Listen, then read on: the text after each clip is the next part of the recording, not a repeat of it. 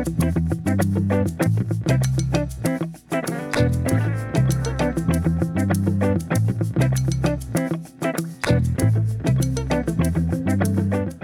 to Lives, a show exploring our experiences in the world and how we might live well.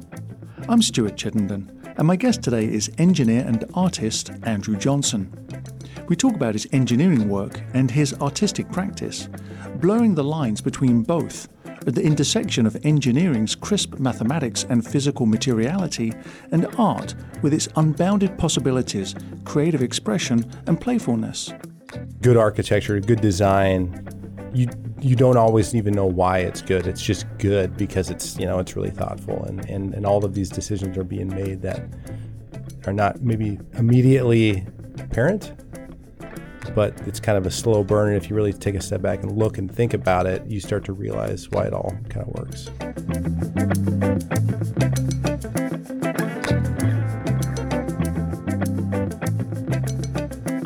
Andrew Johnson is an artist and engineer born and raised in Nebraska. He received an MAE degree in structural engineering from the University of Nebraska in 2006. He is a self-taught artist and works in a variety of media. Johnson has shown work throughout the metropolitan Omaha area, most notably at the Bemis Center for Contemporary Arts and the Union for Contemporary Art. As a practicing engineer, Johnson works on a variety of project types and market sectors throughout the United States, focusing primarily on local and regional work. He enjoys close collaboration with architects and designers and has worked on several award-winning designs.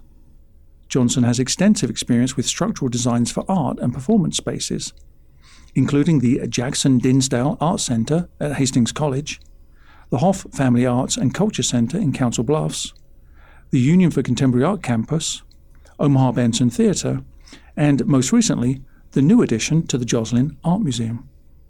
Andrew Drew Johnson, welcome to Lives. Thanks, Stuart. Appreciate it. It's difficult to talk about your endeavors because you blur lines. Your art is informed by engineering and your engineering is informed by art. And I wanted to read back to you a quote from your LinkedIn profile, which is from the late engineer Peter Rice, known for his work on the Sydney Opera House, Centre Pompidou in Paris, Lloyd's of London, among many projects. And the quote is, "The architect's response is primarily creative, whereas the engineer's response is essentially inventive." And you seem to have existed for years and years at the intersections blurring these various perspectives. So as an artist and an engineer, what for you is art? What for you is engineering? Yeah, that's a tricky question. I think there is a lot of line blurring between those. So I guess for myself personally, engineering is what I do, what I would call as a day job. It's what I was formally trained to do, backbone in mathematics and physics and, those types of sciences, right? And it's a fairly, at the core of it, it is a fairly black and white endeavor, right? There's, it's objective, it's right or it's wrong. You can verify it factually. You can run calculations and that sort of thing. Whereas, and art obviously is extremely broad. I think that beautiful art can be based also on mathematics and science for sure, but obviously doesn't need to be. So, that's a really big question. For me personally, like I said, I think that I think of engineering as what I do during the day. And outside of the office, what I practice on my own personal time, I would consider art. And my form of art can take on a lot of different appearances or medium, painting and collage work and sculptures. And, a lot of the sculpture work specifically is it is engineering, right? There's physically, there's steel and there's cables and there's magnets, and that's a body of work I've done a few years back now. But just as an example, it is very sort of science-based, and I think that it's a clear, if you saw the work and then realized that I was also an engineer, it would make sense, right? It would sort of click. So I'm not sure if I quite answered that well, because it's a really challenging question. I think that there is no good definition of art, at least that I've come across. I think people have tried and maybe failed more than they have succeeded. I think there's things that are maybe universal about it, but once we think we understand what art is, I think that definition is blown up and it changes the very next day. And but that's also what's so sort of brilliant about it, and that's what I love about it. There's no definitions, right?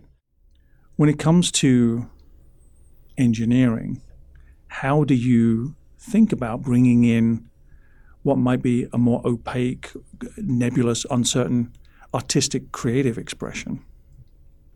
Yeah, so architecture is sort of I work within the architecture realm, right? We design buildings specifically. There's a lot of structural engineers out there that design bridges and other stuff.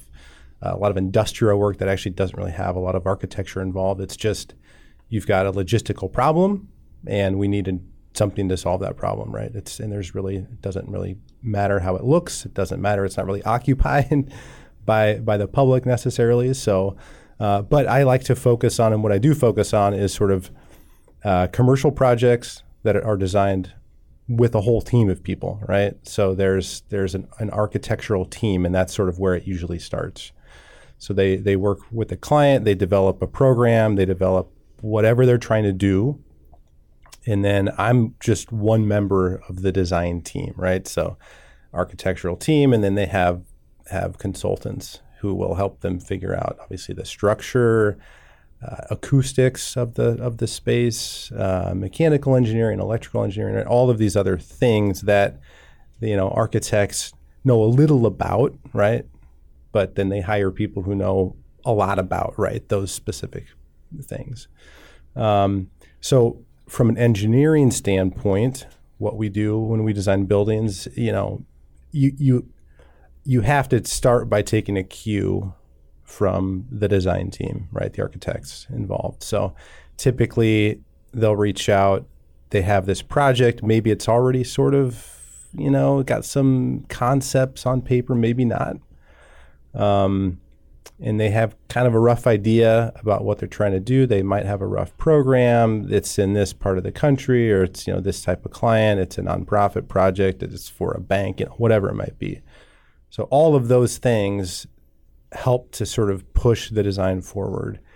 I try to slot in, and whatever they're trying to do, I want to try and make happen, right, as best I can. So if they have a clear path forward and it seems to be viable and it works, then great. We'll design a structure that works for them.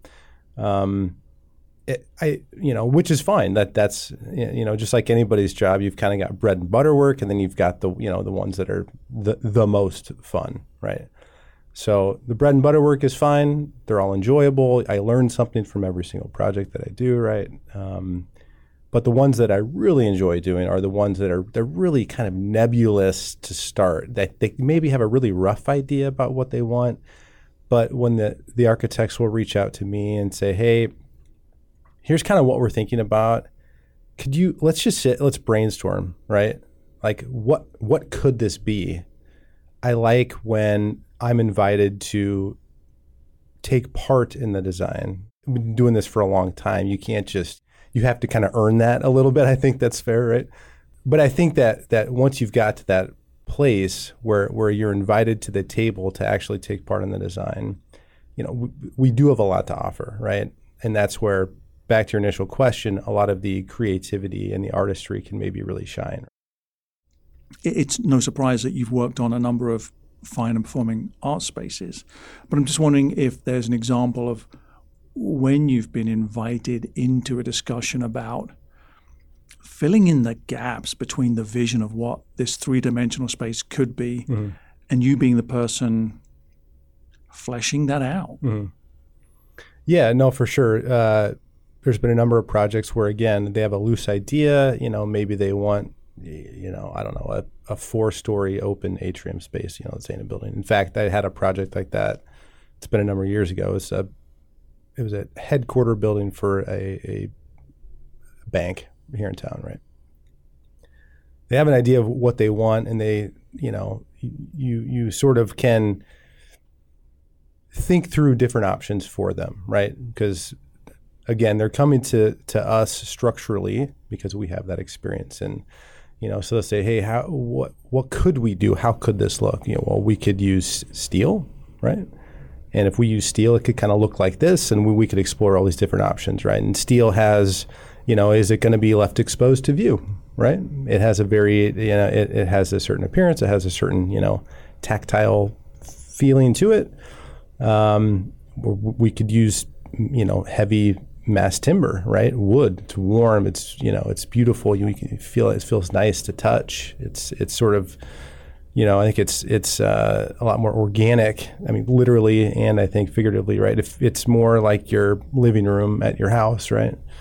There's cast in place concrete. There's precast concrete. There's so many options, right? So I think that they kind of have a loose idea, and I think that's where we, given the stage to kind of do what we can do, and I think that the more creative you can be, the more likely you are to get that stage, right? Does that make sense? But yeah, I think that we can bring a lot to the table, right? And we can come up with ideas and kind of help hone that. And a lot of times that is what happens, right? They'll say, okay, here's what we're kind of thinking. How could we structure this roof? It wants to be exposed, but we want to have skylights. Okay, cool. Well, how could we integrate the skylights into the structure? And, obviously anytime the structure can be, a major design element, right? You rattled off a bunch of projects by Peter Rice earlier, and there's projects all over the place, small, and large, that sort of showcase the structure. The structure is the architecture, right? And those types of projects are, as you can imagine, some of the more enjoyable ones for us to do, right? It's fine if they want to, make a box and our structure goes away up in the ceiling, you don't even see it, right?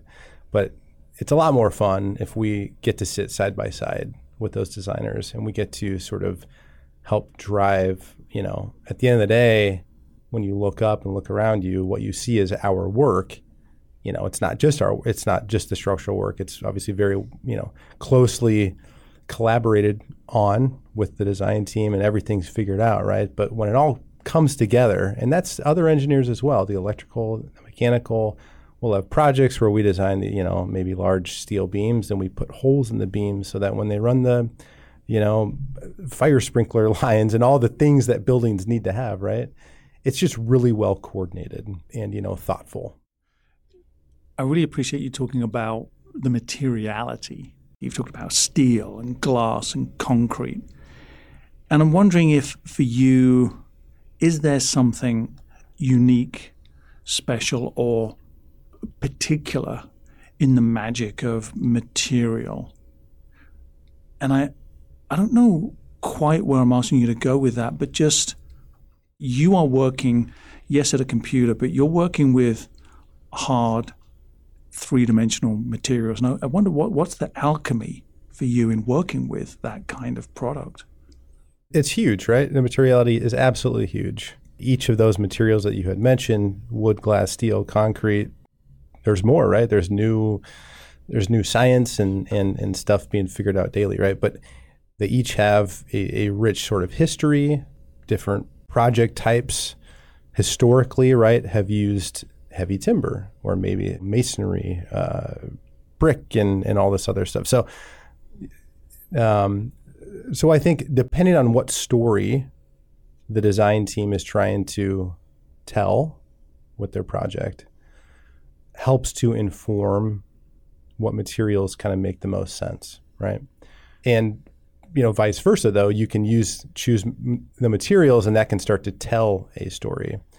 It's a project I didn't actually work on, but a lot of my friends worked on it. There's this, it just opened too, a museum in Iowa dedicated to Norway, right? It's a small town that's founded by Norwegian, but this beautiful new museum, it's all this really rich, wood. It's very Scandinavian, and obviously it harkens back to the home country and how they would do things there, right? It was the wood used was specific Norwegian spruce or whatever, it was. I actually don't know, but they kind of go hand in hand is what I'm getting at, right? The materiality is very, very important. I think that, there's certain things that you want to surround yourself with because it's comfortable. There's certain things you want to surround yourself. If you're trying to make a really big impact, maybe you want to be the exact opposite of what your living room is, right? Big, giant steel girders, right? You're not going to have that in your, in your home. But yes, absolutely, the materiality is huge. And I think that, as an artist, right, that there is a lot of decision that goes into exactly what are you using and why.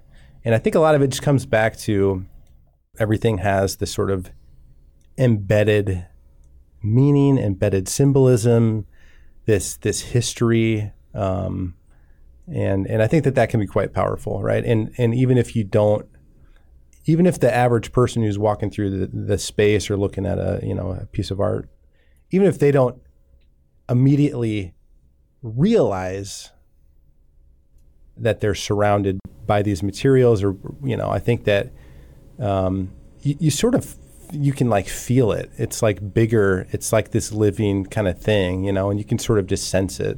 Yeah, I think good architecture, good design, you don't always even know why it's good. It's just good because it's really thoughtful, and all of these decisions are being made that are not maybe immediately apparent, but it's kind of a slow burn. And if you really take a step back and look and think about it, you start to realize why it all kind of works.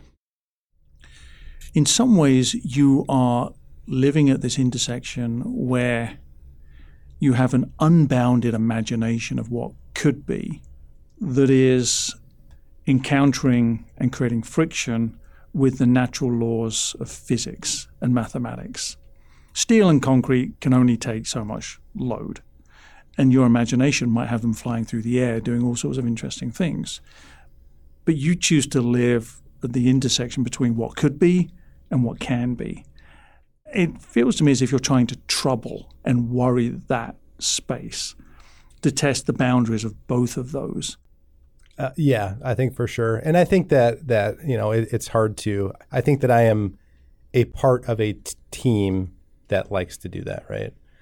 It's not fair to sit here and say that, yeah, that's what it's years of working with designers and who think like that as well, right? Like-minded folks who want to blur the lines, push the boundaries, right? Try to stretch, get that extra couple feet on the cantilever, that kind of thing. As we progress through, when I first started, the technology is what it was. Now, 20 years later, it's considerably more, capable, and there's computer software that we use and other types of materials, higher strength materials, for example, that, physically have allowed the profession to sort of push those boundaries and make the beams go a little bit farther, right? Make the building a little bit taller, make the glass, whatever, a little bit thinner, that kind of thing. And yeah, I think it's exciting, right? I mean, there's a time and a place for the traditional classical, elements and style and the materials and that kind of thing, right? That's fine. But I think that, in any profession or any industry, you're always trying to move forward somehow, right? And we certainly are as well. There's new technologies, as we, and it's not just from an aesthetic standpoint, right? We're interested in as we design buildings, and we're aware that we're large contributors to climate change and, carbon emissions and all these types of things, right? So it's not just, make the beam go a little bit further. It's like, how can we reduce the amount of material that goes into the building, right? How do we make the materials that we're using cleaner, how can we find ways to reduce carbon emissions and all these other things that, they're real challenges, right? And it doesn't necessarily, that specifically doesn't necessarily, it's not really a structural thing, but I think as a designer working in the industry, I think we all have to be sort of aware that everything that we do, plays into that, right? And we have to be, stewards. When were those moments that stand out to you as a child where you can see now, looking back, of course I was going to be an engineer. I was trying to build blocks and shape things. I mean, can you see that when you look back at your childhood? Yeah, maybe a little bit. I used to really, oh man, let's see. I've never really thought about that. That's really fun though, Stuart. I like that question. I remember old electronics and stuff. I would like to, they were broken. They didn't work anymore. So I'd like to kind of like unscrew all the screws and just kind of look and see, and I'd have these ambitions. Like you said, I do have this part of me that's kind of like this dreamer, right? I like to think about these big ideas. And then I'm like, at the end of the day, I'm just incapable or too lazy to kind of follow through with them. But, you'd get these old electronics that never worked and rather than throw them, or before you just throw them in the bin, you would maybe go in the garage and start to pick it apart and just have a look, And I would think, maybe I can fix it. And it's all like transistors and things. You can't. I don't know what I'm doing, at all. So I would, just take it apart and that was it. It'd be kind of fun. My friends and I were on our bikes and skateboards and all that kind of thing. So we would sort of pull out all of these materials from our parents' garages and build ramps, and we'd try to make rails so you could slide in. It was just ridiculous. It was just super unsafe. I think back now, like I would never let my kids ride their skateboards on any of the stuff that we would build. Probably nails were sticking out everywhere, just a death trap, I'm sure. But yeah, so we would do that sort of thing. Growing up though, I didn't really. I think I always have, but I didn't maybe realize that I was such a fan of architecture and kind of the built environment. I didn't really register growing up through school. My kids they went to public school out in Elkhorn, and they got to take shop class and industrial tech and a lot of these kind of cool classes where they learn about, a lot of these things. And there's like CAD classes and all these types of things. I grew up in Columbus, Nebraska, not too far from here, but I went to a Catholic school and, they just didn't really have those. Those weren't really options, right? We had theology and that kind of stuff take the place of those other electives. So, I never really had a formal architecture or, even engineering. I didn't even take physics in high school. I took anatomy and I was really interested in that sort of thing. In fact, my first year of college, that's what I was sort of planning to do. I was taking biology and psychology, a lot of these kind of gen eds to kind of get, I was thinking, maybe I'll be a doctor, My grandfather, he was a doctor, did pretty well, had a really great house. You know what, he's got it figured out. If you just do that, then you can live okay, right? So I started doing that. And yeah, ultimately I decided that wasn't really quite for me. What was the motivation for you to transition from your grandfather's got it worked out, I need to be pre-med, I need to be thinking about this, to adventuring towards this engineering pathway? Yeah, I think that it was, I was 18 going to school in my hometown. There was a community college there and my mom worked there. And so if you were a child of somebody who worked on campus, you got to just go there for free. So it was great, So I got to take all these classes, just these gen ed kind of, coursework for free. And yeah, I don't know. At the end of the first year, it kind of hit me like, I don't really know if my heart's in this, but I also at the time I couldn't see that I was maybe, I couldn't think about doing this for another 12 years. God bless you, Grandpa. I don't know how you stay in school that long, but it became just quite apparent that I wasn't probably going to last that long in school. And at the time, who's my wife now, but at the time she was my girlfriend. She lived in Omaha, which was so we were, separated and so I'd drive up all the time and she'd come back and, so I said, well, I don't know if I'm interested quite in medicine anymore. And she always really liked the idea of me doing medicine, right? Because she's like, if we ever stay together, well then, she'll have it made, maybe. And she was just like, what are you doing? You can't not do this. But I'm like, I don't know. And so I was looking at different programs in Omaha and came across, my degree is in architectural engineering, right? So I saw, as I was just going through the list and just, trying to figure out that could be cool, that could be cool. And I was a pretty good student in high school, not like tremendous. I think there was maybe something like 80 kids in our class, and I was probably like right in the middle. I feel like I probably could have put in a little bit more effort, as I look back on it, but I got by just fine. But I was okay at math. I was okay at science. I liked those things. I also really liked art, we'll get to that, I'm sure, as well. But, I never really, like I said, there was nothing in my education that was like architecture based or like, even adjacent. There's just none of that, But as a kid, we'd go to Omaha all the time and go downtown. And it was like my favorite place in the world, right? Just you get to see all these old buildings and they're huge, and they're close together, and you'd walk down the sidewalk and it's just, you're just dwarfed by these buildings. And it was just, I thought it was just the coolest thing ever. In fact, my uncle / godfather is an architect too, and he was always super cool. And I think we're maybe 15 years apart, so he was always like, I was a kid and he was like in college, and he was the coolest.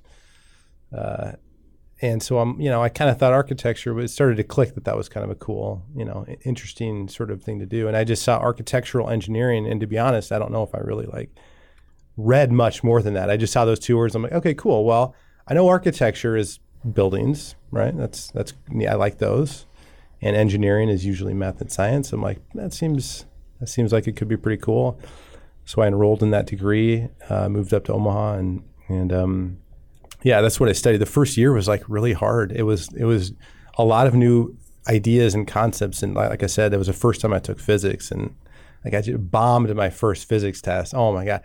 And I remember going back and I was talking to Jill, who at the time was my girlfriend, and just like, I don't know what I'm doing. Like I feel so dumb. Everybody in this class is taking physics in high school, and this is like a refresher. And I'm like scribbling notes, like just because I have no idea what's happening. But yeah, stuck it out, and it turns out that the more I got into it, the more I really enjoyed it. I do enjoy the objectivity of it. It's kind of right and wrong, and there's something sort of satisfying about that, right? There's a lot of things in this world that it'll never be black and white. It's just not. But there's something there that it is. It's right or it's wrong. When did art show up in your life? Like, do you remember thinking, I am an artist? I'm doing art? I mean, was this in your childhood? Is it something that emerged later? Do you even call yourself an artist? Yeah, that's interesting. As a kid, I always really liked it. My parents are both pretty creative folks. I found a couple, they weren't maybe actively doing art, but I remember you'd go in the kind of the basement storage room and you'd be, rustling around just to look at stuff and, find a drawing, that they would do. And that's quite nice. I always really enjoyed, drawing and stuff as a kid. And I remember my friends and I were really into like drawing, like we would like invent shoes. Like we would like draw, shoes. We were really big, like Chicago Bulls fans, Michael Jordan fans. We would draw like basketball sneakers, in profile and all this kind of thing. I just remember that was a big thing, a lot of cartoons and stuff that we would draw. And then, as I transitioned into high school, I was able to, as I said earlier, there wasn't a lot of, elective stuff, but we did have a pretty decent art program, had a really great art teacher there, Mrs. Milner. She was amazing.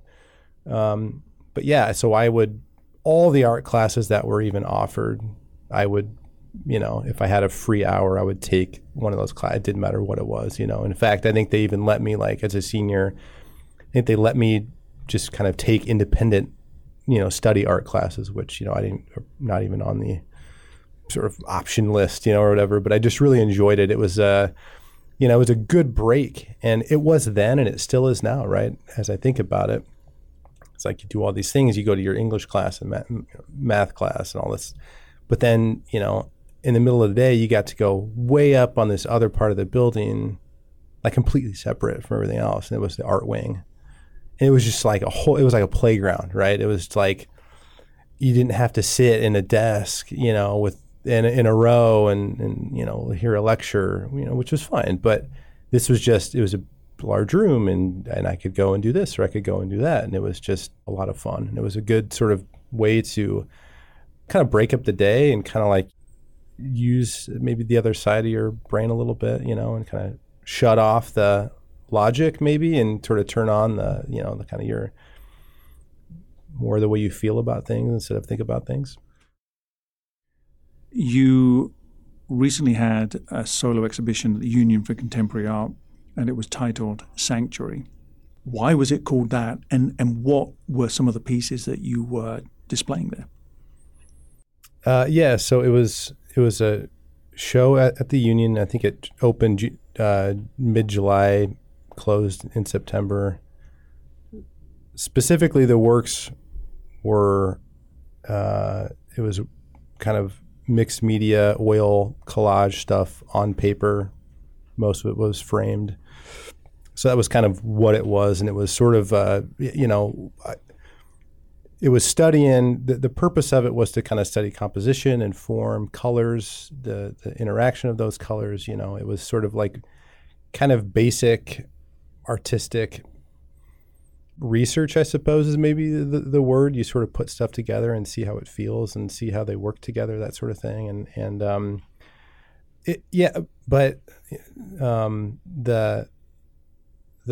kind of the point of it, right? I mean, the point of it is, and I've used this, I had to write some stuff up for the show, and I began to realize that I was doing this work.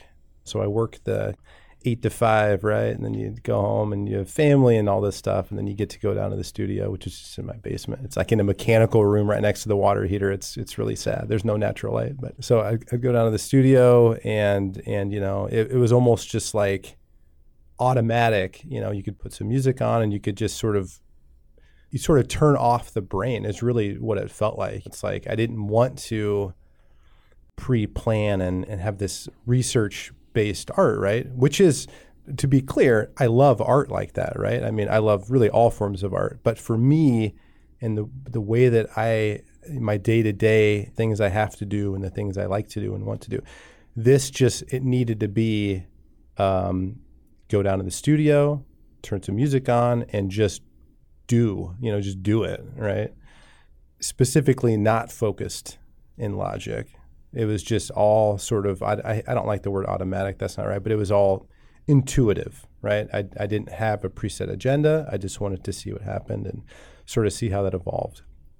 And it just became, at that time, I think the show was just this summer, and I had started the work kind of like at the start of winter, I guess 2022. And so it was kind of done in a pretty short amount of time. I was just like every day I'd go down and crank out some stuff. And before you know it, you just have this pile of work, and you just kind of like you blacked out and you wake up, and you're just like, all this stuff exists. But I realized as I was, after a lot of this stuff had been done and I took a step back and to think about it, it was, it was for me like a counterweight to, the more logical half of my life, right?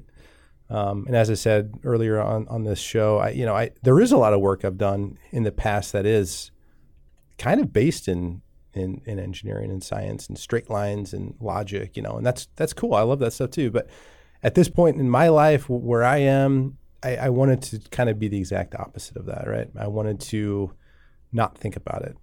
I wanted to just do it and then think about it later, or not think about it at all, right? I wanted to kind of do the work using my guts, not my brains, I guess, right?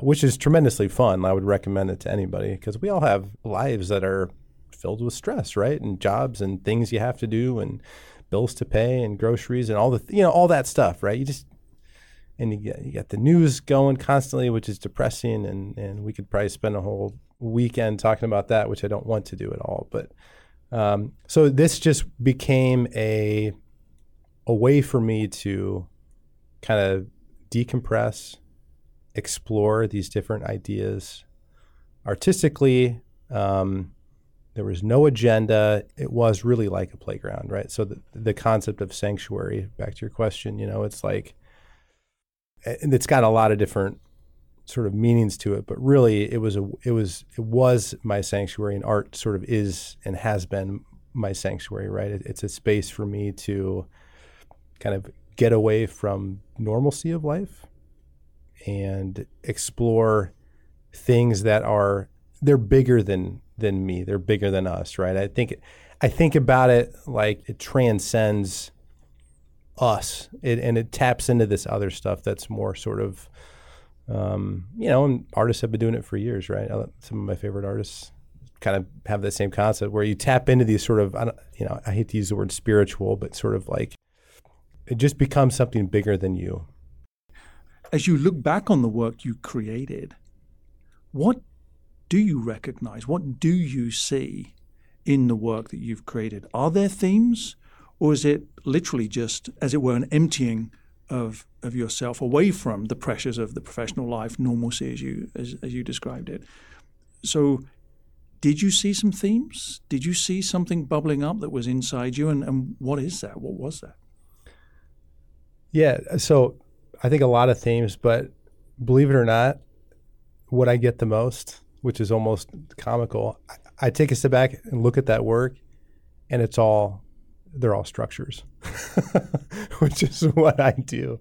It's just a totally different kind of structure. And I had to do a gallery talk for this show, and at the end there were some questions, whatever, and of all people, Brigitte had asked a question, the founder and executive director of the union.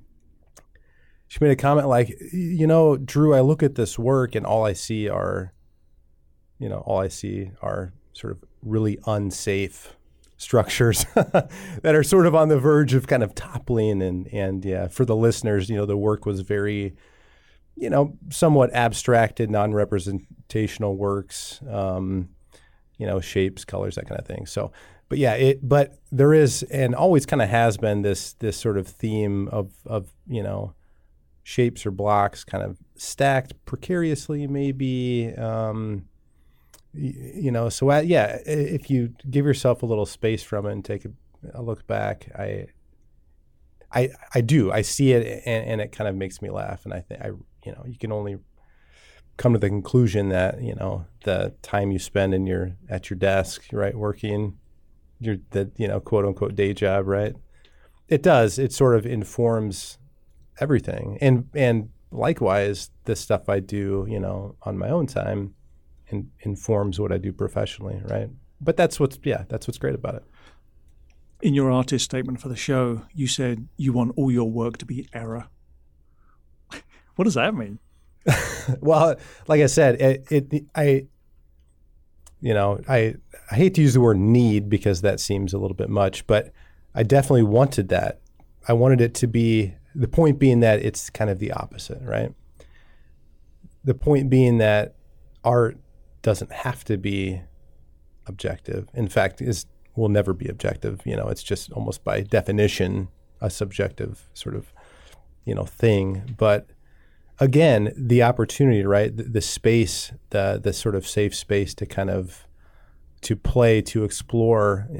And, the idea that you brought up earlier about kind of pushing boundaries professionally, that is how you sort of learn new things, right? And so artistically, it's kind of the same way, where it's easy to sort of make something and then just keep making the same thing, a billion times over. And especially it's easy if you make something and then somebody's like, ooh, that's nice, can I buy it? And then you make a couple bucks and, I'll just keep doing that because it's really easy, and I'll sell it for sure. But that's really not, that's not the point, obviously. But so I think it's fun. I think that's how you learn, through trial and error. I think a lot of error is how you learn. The more error in your life, the more you probably learn. And at the end of it all, I think everybody strives to be, myself included, you'd strive to be just perfect, right? You want your hair to be just right. Everything just so, and it's like, that's great, but it's not real. It's just not. And I think that it's making a point to the visitors of the show, to the people who took the time to read that statement, to other artists, whoever it might be, even non-artists, just in your everyday life, like that's okay. Like that is what life is, right? You won't be perfect. It is error, and there's a lot of beauty in that. In fact, I wrote that statement, and the communications director at the union, who was helping me kind of assemble that artist statement, I kind of put it together, sent it to him, and he, kind of polished it up and made it really nice, But yeah, he had a comment back saying that there's like a strong Buddhist philosophy in the same thing that I don't necessarily study that, so I wasn't, but I read about it and it was interesting, where you're never going to be perfect. Don't try that. The more you sort of push yourself and do new things and ultimately fail and learn, and there is a lot of beauty in that.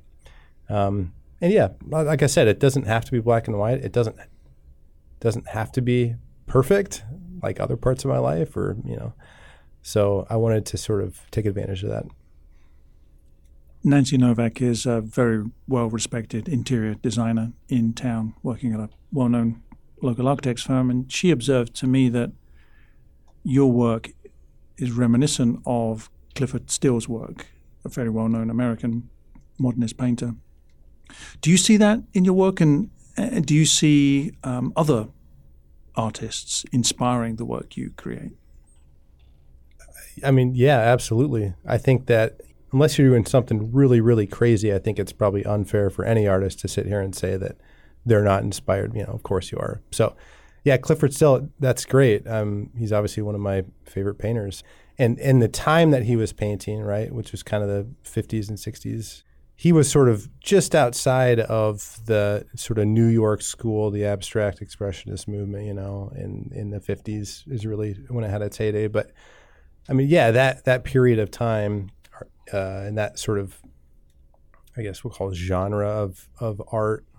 Genres in general are not fair to anybody, but as we, for better or worse, that's what it is, So artists like Clifford Steele, Robert Motherwell, Philip Guston, Willem de Kooning, they all had their own style. Mark Rothko, they would do these things, and they all have their own artistic aesthetic style, which is great. Clifford Steele's work is amazing. Oh my gosh. I'm just drawn to the idea. I'm drawn to like thinking back, if you were, nowadays abstract art is everywhere. It's, it doesn't shock anybody now, but it's like what they were doing back then. It was just, not that they invented abstraction by any means, but they really took that idea and they just pushed it to this limit, right? Almost to absurdity at sometimes, but I love that. I love the idea of this big time abstraction, specifically the sort of expressive form of that, right? It becomes about the action, not really what's left on the canvas. It's like the process to get there. A lot of people dislike modern art. They look at that and they say, "Oh, my kid could do that," and it kind of drives me nuts when people say that. But what's left there, that's just like the tip of the iceberg, right? That's really not the point. The point is what it took to kind of get there and what it's really, getting at underneath of that. I'm curious how the ability to sell your art was for sale at the Union exhibition, and many of your pieces were sold. How does that blur the line between you having your studio in the basement, the creation of art as a sanctuary, a way for you to escape? How does that line get blurred when, in fact, it can also be commercialized in some ways, and it was for sale? Mm-hmm. Yeah, I think that just before we walked in here, we were kind of, touching on this topic, but so, as I've stated, I do have, what I'll call the day job, right? That I make a salary and it pays the bills, and art is really not required financially for our family to kind of do our thing, right? I do enjoy it very much. It is part of my life. But yeah, so as an example, the process, the show that we just had, I really don't have a lot of shows. It's not, I'm not hustling art every year. I don't have a show. this was a big deal for me. It was a lot of work to get it on the walls, and it was a lot of fun. I think the last time I had a solo show was maybe 10 years prior to that, Stuart. So it really was a pretty good chunk of time. There's some small kind of group show stuff in between there, but so my point being that I'm not sure if it's a luxury or not, but the fact for me is I don't need to sell art to feed my family, right? And so for me, the financial component of selling art or selling art in general, it's very secondary. Now, the work I do produce, it was for sale. A lot of it did sell, which was really fantastic. And that's just kind of a nice little bonus. It's also sort of, there's a practical aspect of it. I think the show at the Union had, something like 25 works that were framed, and there was a lot of work on the walls that were unframed, so a pretty large volume of work. And if I come home at the end of the show and I have 25 framed pieces of art, I don't have enough walls, to hang that stuff. And, and it's kind of a shame to just have it sit there in your basement again in storage, and it's not doing anything. So because of that, because, it wasn't necessarily a requirement, I went into the show, I didn't really have any expectations. If a couple sold, that's fantastic. I remember talking with Brigitte about the show. You talk about what's going to be in it. So I had created all this work, and her and I are good friends, and we have coffee, and she was asking if I'd been doing some stuff, and I said, actually, yeah, I have, because sometimes we'll talk, and I'm saying, I haven't done any work for several months, or even a year. And she asked to see some of it, and so I sent her some photos. She loved it, and she said, hey, I've got some spots, what would you want to do? I said, okay, fine. So we put it up there, didn't really have a lot of expectations, but as we as it got closer, you start talking about pricing, right? Which is kind of, that's really tricky. It is, right? I mean, unless you're like, big artist, I think the tendency tends to be, it's just something I made and, it's really not that special. And so you tend to undervalue things. But going through that conversation, I remember saying, well, here's where I want the work to be priced. And there were, I had a lot of options. I had some really small ones that were very, very affordable. That was a big part of that show, was I wanted everything to be accessible. I wanted anybody to walk in the show, and if they saw something that they liked, it was within reach, right? Because you go to some shows, but you'll see these price tags on this art, and it's tremendous, 4 or 5 digits, and you're just like, oh my gosh, it's impossible. There's just no way I could ever afford it. I love it. Can't afford it. Especially when my kid could do that. Especially when your kid could do it, exactly. But for this show, I wanted everything to be priced kind of not on the low side. I think that's not fair, but on the lower side. And I wanted to have a lot of options so that, because I did want to move a lot of it, right? I didn't want to come home with all this stuff.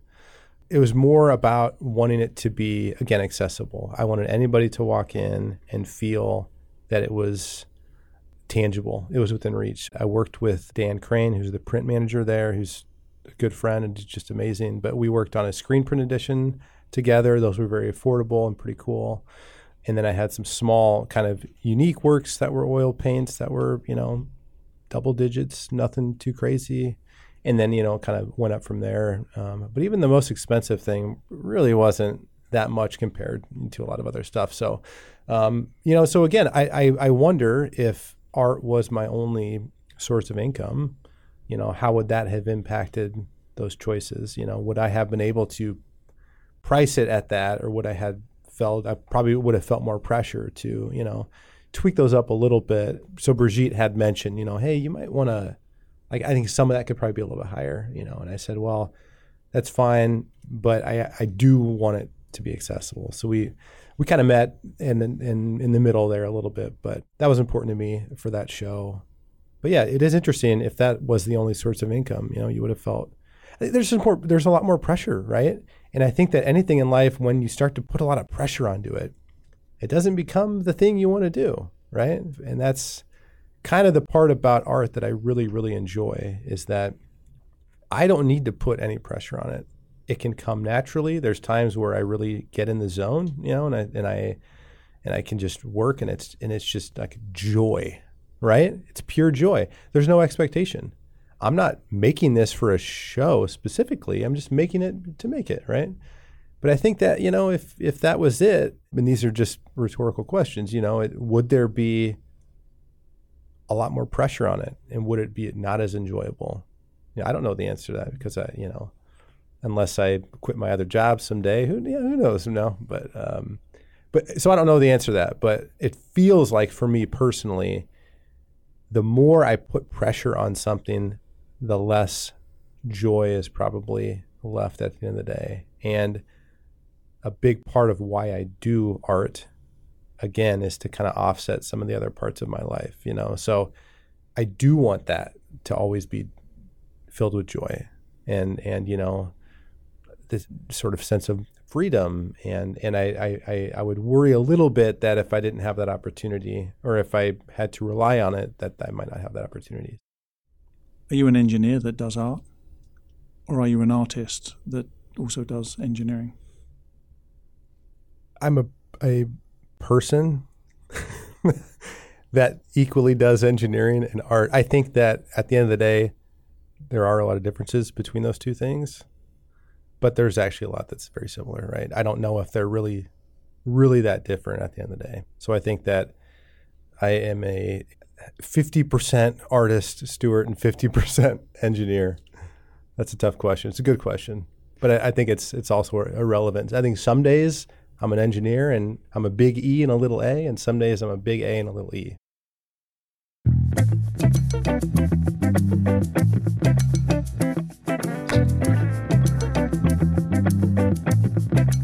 My guest today is Big E and Little E engineer and Big A and Little A artist, Andrew Johnson. Thanks for being on the show.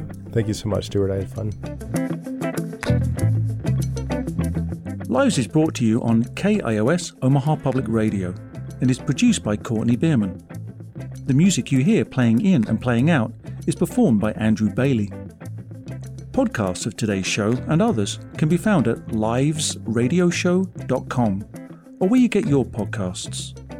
Subscribe today and please leave a review. I'm your host, Stuart Chittenden. Join me next week as we delve further into the practical and profound possibilities of living well. Thanks for listening.